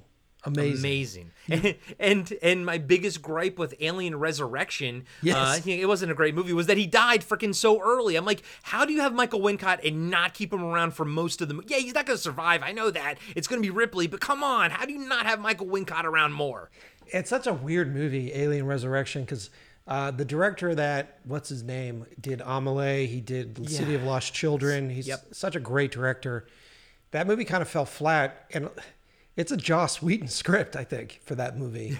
But the thing I liked about that film is the same thing I like about Blade 2, is that they do a really good job with the sort of superhero comic book team up thing. So there's like this team of what were they? They were mercenaries that they had to like make their way through the ship. I thought that was cool, but it fucking fell flat. By the way, I'm a huge fucking fan of Blade 2. I hate Blade 1 and I hate Blade 3, but I love Blade 2 to like no end, bro. Anytime. That's one of those movies, pop it in anytime, and I'll be sitting there watching it all the way through, because up until all the Marvel stuff, those vampires in that movie, the bad ones, the bad guys that he had to team up with, they looked so cool, and I love that Guillermo del Toro actually like leaned in and made them look like freaking superheroes. And up until then, I was like, no one ever did that. Like, I was still looking like, I'm still expecting, not anymore, but at the time I was still expecting, like, say, the Dolph Lundgren's Punisher movie, whereas like the studio was like, we can't have him wear a skull in his chest. Why can't you have him wear a skull in his chest? Like, that's so stupid. So like, it was like Blade 2 was like, oh my God, you can actually make this look like a comic book with costumes that look like a comic book. And now it's just everywhere, which is great. I love it. It is everywhere, but Guillermo does it with such a fucking flair. And Guillermo has, because I just watched Hellboy 2 again recently, which I fucking love the creatures in that movie. Me too. Guillermo's stuff is just so, he obviously has a love affair with monsters. So his monster designs are just amazing. And the prosthetic work that they do on his stuff is just amazing. And he has such a good grasp on how to convey his tone correctly and how to convey his voice through his films, that you just want Guillermo. You're just like, oh, it's a romantic comedy with two people, but Guillermo's directing it? Yeah, all right, cool. I'll watch that. You know, it's like, oh, there's an action movie with giant robots and giant monsters and Guillermo's doing it? All right, cool. Oh, it's this weird little fairy tale with a girl in fucking Mexico and he's doing that? All right, cool. It's because you want Guillermo. You just want that guy, you know? And he always makes movies where, like we said earlier, Blade Runner, I want to live in his world. Like, just they visually look amazing, no matter how terrifying they are sometimes. So Fuck yeah, dude. Fuck yeah. Yeah. So, all right, buddy. Number one, my man. All right. So number one is the first scene that I thought of when we were talking about fight scenes in the rain. Many of your viewers or listeners may not have seen this film, may not know this film. But if you are a fan of Tarantino, if you're a fan of True Romance, when Christian Slater takes Arquette on a date to the theater in True Romance, they're watching this movie on the screen. And this movie is Street Fighter, not based on the video game. Street Fighter with Sonny Chiba from, I think it was like 1978 or 75 or something. Sonny Chiba was an amazing kung fu action star. I think it was from Japan initially. If you watch Kill Bill 2, where she goes to get the Hattori Hanzo sword, Sonny Chiba plays the sushi chef in that sequence. Tarantino has a love for Sonny Chiba. I found Sonny Chiba's movies because of Tarantino. I went back and watched a bunch of Grindhouse stuff. And there's this great film called Street Fighter. And in the end of this film, he has this epic fight. So Sonny Chiba plays this mercenary, essentially for hire gun, who has no loyalties to anybody. And his character is fucking fucking great in the movie. He's such a piece of shit where you think he's rescuing someone, turns out he's selling them to slavery. There's all this really fun shit that they do with this really sort of gray character. But he finds a bit of conscience and he has to do this battle at the end of the movie. And he does this fight very similar to the Indiana Jones fight on this ship out in the water, rain, thunder, lightning. And he fights this epic guy in a sexy fight scene for that time period, which is not very sexy these days because there isn't a lot of speed ramping. There isn't a lot of that stuff. So it was all in performance, which is really cool. And the bad guy's sister ends up trying to help the bad guy by grabbing onto Sonny Chiba. And she attacks him with size. So like Raphael Ninja Turtle size. Yeah. So she attacks him with size. Sonny Chiba like breaks her arm or whatever and knocks him out. And she grabs onto him and holds him to a staircase. And she yells to the bad guy brother. She goes, "Stab me." And so the bad guy has to pick up the sai and stab his sister to get to Sonny Chiba. Stabs through his sister. And the fight continues. The sister dies. Sonny Chiba's all fucked up. And the guy's going to go give him his final blow.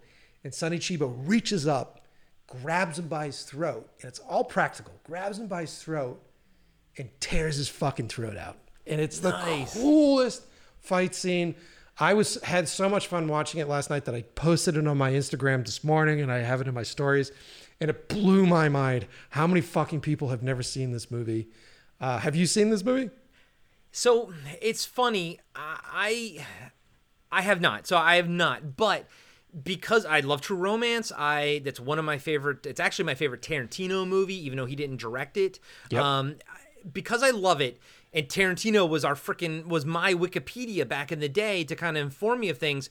I followed that track. I followed the Sonny Chiba Street Fighter track, but weirdly I didn't hit Street Fighter, and then I kind of like eventually made my way to Chow Yun Fat is basically where I sort of landed. And I think it was probably just due to availability because back in the day to try to see those movies, you would usually have to go to a comic book convention and find them on, basically bootleg on VHS back and down in the dealer area. And I think I went with the intention of getting Street Fighter, wound up I think getting like Hard Boiled instead because they were showing off the shooting on the opening scene, and then freaking young impressionable Corey went off to smoke cigarettes for 20 years because of Chow Yun Fat. Chow Yun Fat was one of my idols growing up. Huge fan of him. But sadly, I did start smoking cigarettes because of him. And I do believe that, sometimes we shouldn't have people smoke cigarettes in like kids' movies and stuff, even though smoking cigarettes is one of the coolest cinematic things you can possibly do. So weirdly, I know what you're talking about, and I love True Romance, and I've always wanted to see Street Fighter, but I didn't get there, and I got to Chow Yun Fat instead, but it was because of Tarantino's love for these movies and stuff. Totally. I give him all the credit for introducing me to them as well, and when I found this, I ended up buying it on a weird DVD, and now I think you can find it on some strange streaming services. You could definitely see scenes online. But when I popped it in, I was so incredibly surprised by it, to the point where I used to do a film club back in Boston for all my buddies and my filmmaking pals. We had this thing called Subcult Cinema, and we would show these movies. And so I screened this film for an audience of folks that were just cheering at it. It's just such a raw... It's even more raw than Enter the Dragon, and everybody loves Enter the Dragon. And like Bruce Lee was there and Sonny Chiba was here. And Sonny Chiba, he didn't have the same sort of like physical prowess that Bruce Lee had, but he just had this comedy, this humor about him, and this ability to command the scene. And you can watch his films after that, like Gogol 13, or he is in a really great Arrow DVD release called Werewolf Man or Werewolf Guy, which is fucking weird. It's a fun fucking movie. He's so fucking amazing. Sonny Chiba is such a great actor, and like he doesn't get enough respect out here. And for those of you listening, I knew that this would be a flick that a lot of you guys haven't seen. Find it. It's definitely on streaming services. If you can't find it on a streaming service, go on Amazon and buy it on fucking Blu-ray. You're not going to regret it. And do yourself a favor, watch it with your friends. Like, watch it. If this is the first movie that you guys get together to watch after quarantine, this is the fucking movie to watch. And I'm not hyping it up at the level. This isn't a fucking Marvel movie. There aren't special effects in it. Although there's some pretty cool in-camera special effects that all the video games ripped off afterwards that are in this movie.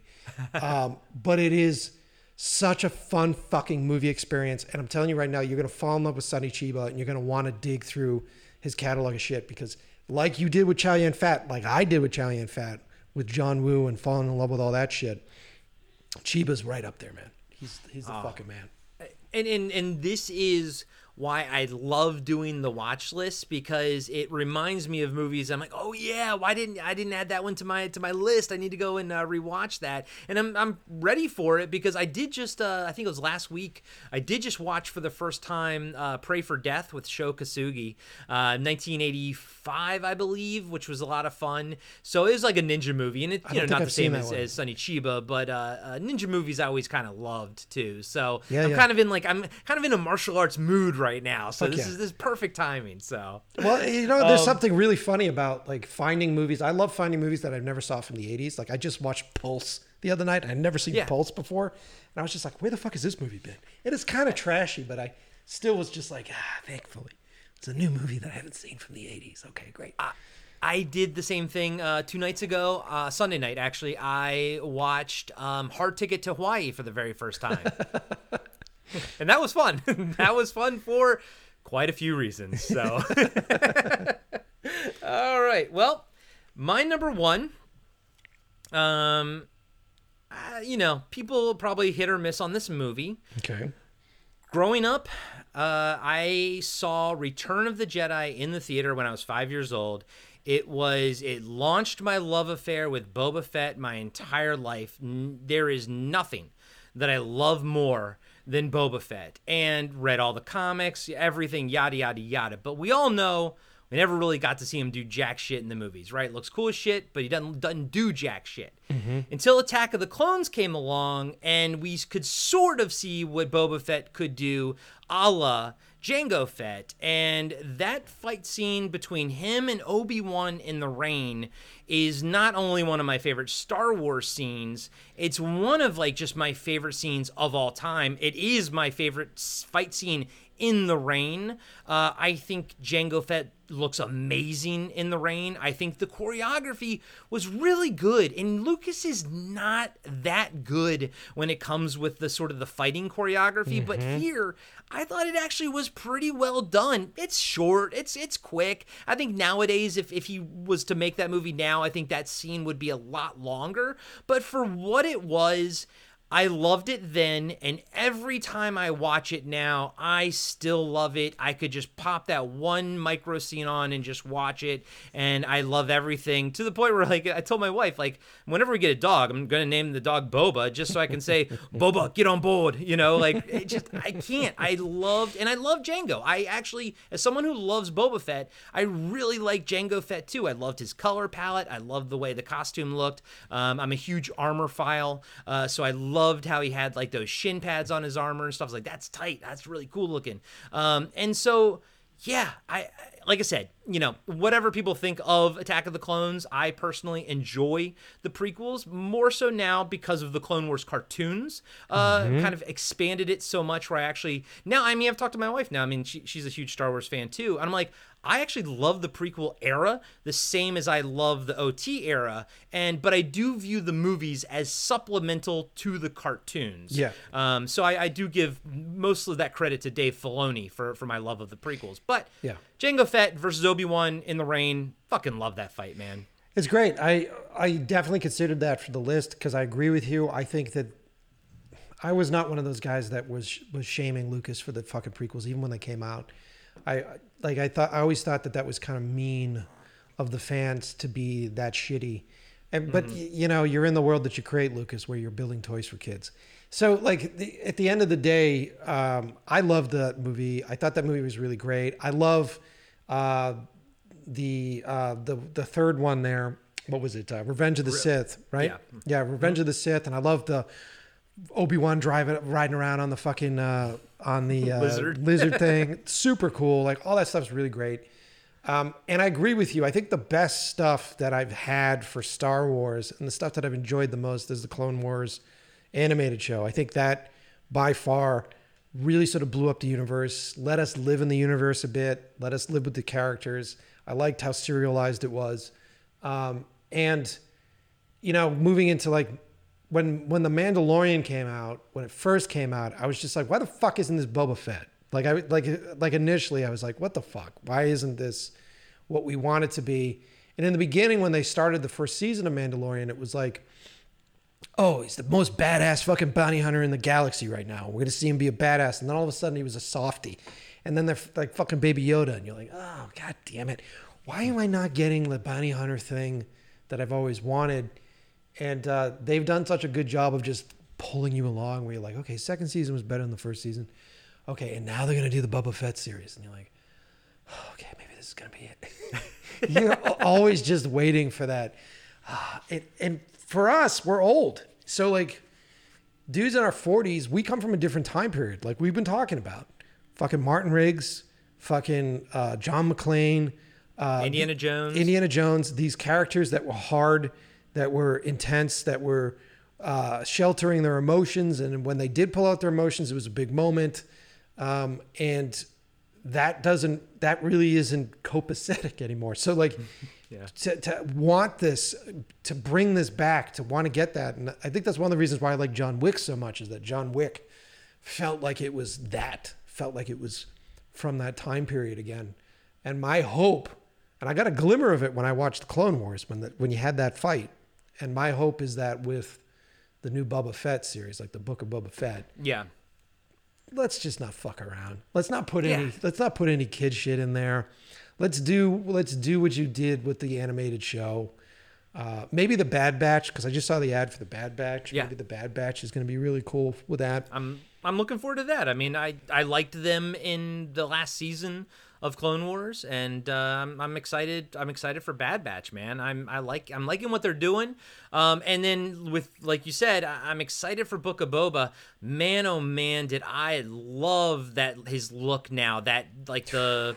Yeah. It's like a skirt thingy, I mean, but it's not. It's like almost like a Tusken Raider thing, but I liked the repainted armor. I was like, wow, that looks slick, man. Yeah, and that actor, what's his name, is fucking great. Yeah. I love how really all great. This has worked out with like, you know, he played Jango Fett, and like, I don't love all the tinkering that Lucas did with the original ones, and I actually love the original Boba Fett's voice. You know, the original guy did it back in the day, but it's nice that it's so consistent all the way through the series now that I can't fault Lucas for that. I think it worked out pretty freaking well that they did that. Well, it's such a fascinating thing because his voice, right? His voice isn't associated with one character. His voice is associated with how many different characters, how many different personalities between all the different clone, like Fives, like all the different clone characters from the fucking animated show. It's his voice. His voice is like associated with Boba Fett. His voice is associated with Jango Fett. So it's fucking rad. There's something really interesting about that continuity that runs through this whole piece. And look, I loved Star Wars growing up as a kid, but I also loved like fucking, you know, Fraggle Rock, and I loved the Muppets, you know what I mean? And so those things kind of all sort of were in the same boat for me. At that time when everybody was kind of pumped about Star Wars, I was more pumped about Alien. So like, dude, like I was more like blood and guts and fucking shit than I was that. But what I do dig about Lucas is his ability to build universes, his ability to build worlds, and do it so thoughtfully that you want to go to a planet and just fucking kick around, and you want to go like, where do these aliens come from, and what do they fucking do there? And I love the fact that he doesn't care about the technology work, and he's like, "Oh, they'll figure it out. I don't care." Like it's not. I like that it's not important to him, and I love that. I love when he's just like, "Ah, fuck it, I don't care," you know. And I love that as a filmmaker in him. I love George Lucas personally, dude. I think he's great, and when you look at him as an artist, and you look at the origins of his career, and you look at the advancements that him and Coppola did for Push the forward. industry, for like sound and like all that. Like just to imagine what a pain in the ass it was to get stereo sound back in the days. And these guys were creating surround sound, and these guys were creating stuff on tape. It's amazing. And when you go back and watch THX, I fucking love THX. I think it's a great fucking movie. Like American Graffiti is a great movie.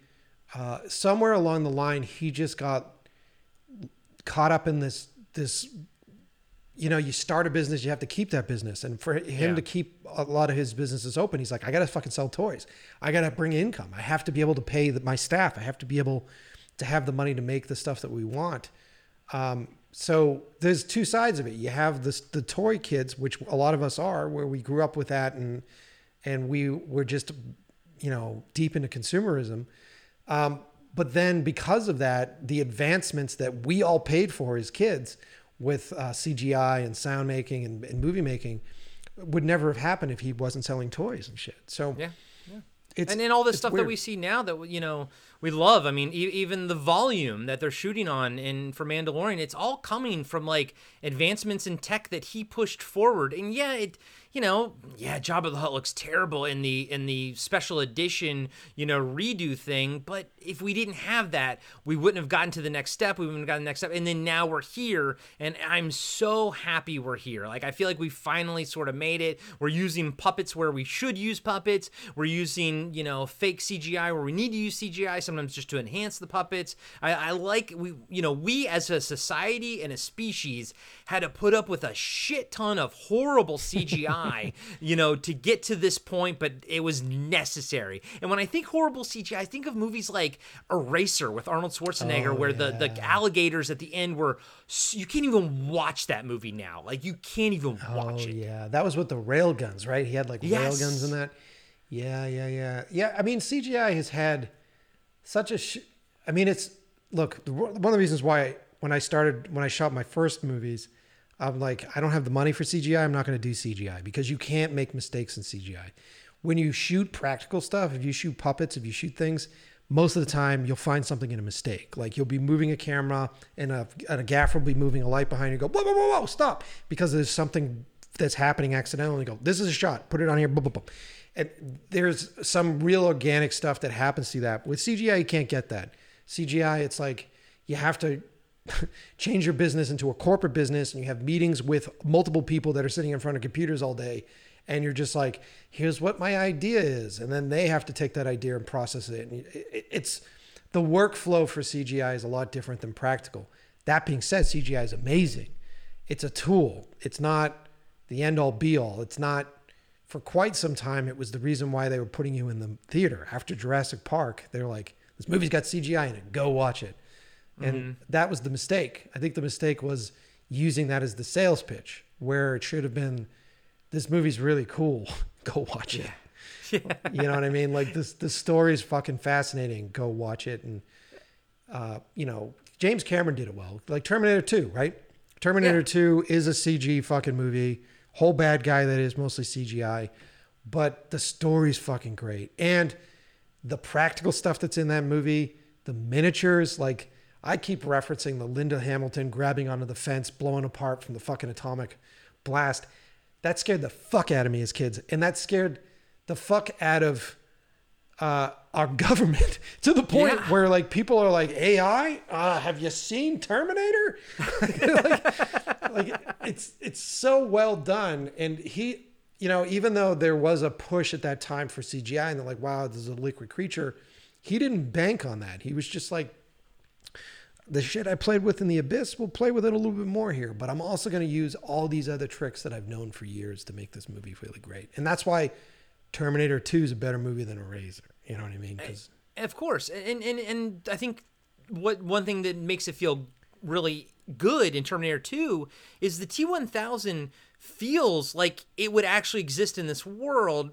Like, it feels logical. Like that would be a logical progression. It doesn't feel like, oh, we're just doing this so we can highlight this CGI thing, or we're just doing this because we can do it. Like you've seen it so many times where filmmakers do something because they can. Here it's like I felt like, oh, it was just logical. Liquid metal, robots. Yes, this was already the logical progression, and now we can do it. And yes, and I love James Cameron, dude. I tell everyone my tagline is basically Star Wars is life for me, but Aliens is my single favorite movie of all time. And if I had to have a desert island movie, it would actually be Aliens. Aliens is a great movie. And like Michael Biehn, Sigourney Weaver in that movie. Bill Paxton. What's his name? Just Shoot Me there. Not Just Shoot Me. Mad About You. Paul Reiser, yeah. Mad About You. Today's his birthday, by the way. Today was his birthday. No shit. He's such a great piece of shit in that movie. Bill Paxton. I've got such a hate relationship with Bill Paxton. I heard that. I heard you say that. Whatever. But yeah, dude. And then what's his name? Bishop. Lance Henriksen. Mm-hmm. I just picked up Marvel's. They just did a new Alien series on comics, and I just picked it up, and they were drawing him in that, which is pretty cool. Yeah, I'll probably get to that. I read back in the day, man. I used to read all the Dark Horse Aliens comics and whatnot. And we interviewed, Vasquez, Jeanette Goldstein, and we interviewed Mark Ralston. Both of them were so freaking awesome to talk to. And one of the greatest things in the world to me is that they're still friends in real life. So like really good friends, which means that Vasquez and Drake are actually BFFs in real life, which is just fantastic to me. Those are great gets for the show, man. Those are great interviews. Vasquez, I always had a crush on her, man. After Aliens, and then she was in Predator 2, right? Yep. No, that was she was in Lethal Weapon 2. She got blown up on the she was the one that got blown up on the diving board. Yeah, I think she was in Predator 2 though, wasn't she? She was like one of the cops in that. No, that was I forgot her name. That wasn't Vasquez? Yeah. No, hold on one second. It was Maria Conchita Alonso. Oh, okay, yeah. But no, great movies, dude, and great picks, by the way, man. Great fights in the rain. I want to go watch Street Fighter now. Absolutely, that is high priority on my list, and I'm upset that I missed it back in the day because I do think I would have enjoyed it, but I am happy that I landed on Cheyenne Fat. Knowing what you like, you're gonna like it. Like it's nice. There's a lot of stuff that's dated from the 70s in it, but like the character, the humor, and then there's some fun fight sequences in that movie. So yeah, it's a good one. And I never mind special effects or something from the set. It never takes me out of the movie. I want characters and more than anything. So I think it sounds really freaking awesome. So Mike, thank you so much for this, man. This is one of our longest watch lists because it was an absolute freaking joy to talk to you, my man. Please tell us again where we can find you. And guys and gals, I'll have every link in the show notes. You can go find Mike, wherever he says you can go find, but it'll all be right there in the episode notes. But for people who are just in their car right now, where can they find you, buddy?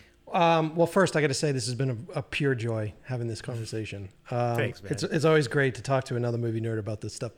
If you want to get deeper into my world as far as my rants and raves, and you want to hear me say fuck a lot on a show, then you can follow my podcast. So it's called In Love with the Process. You can find that on Apple Podcasts. You can find that on any of the podcast delivery services, or you can go to my website, which is inlovewiththeprocess.com. We're now a few hundred episodes in, so I know that can be daunting if you want to just go listen.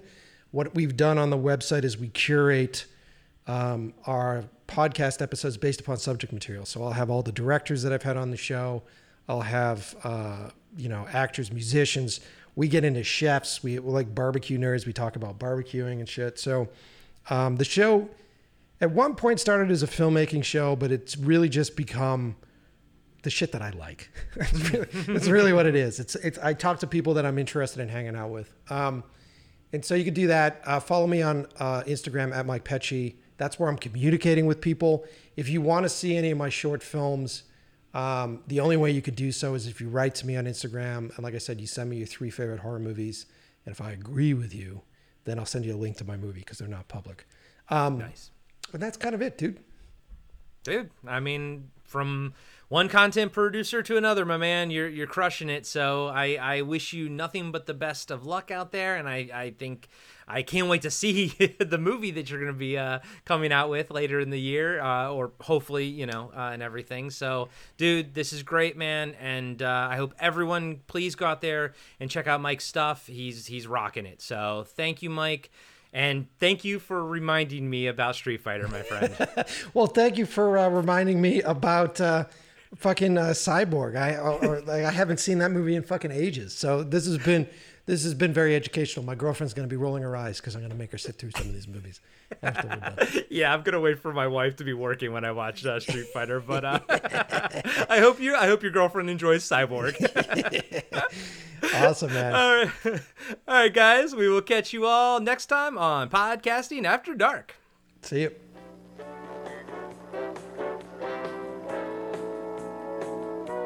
Join the Podcasting After Dark Patreon community to unlock exclusive monthly content like cast interviews and a fan feedback show. Plus, you get every regular episode of Podcasting After Dark completely ad-free. You can also support the show by rating and reviewing us 5 stars on Apple Podcasts and by recommending us to your friends. Finally, make sure you follow us on Reddit, Instagram, and Facebook for news and updates about future episodes. Just search for Podcasting After Dark.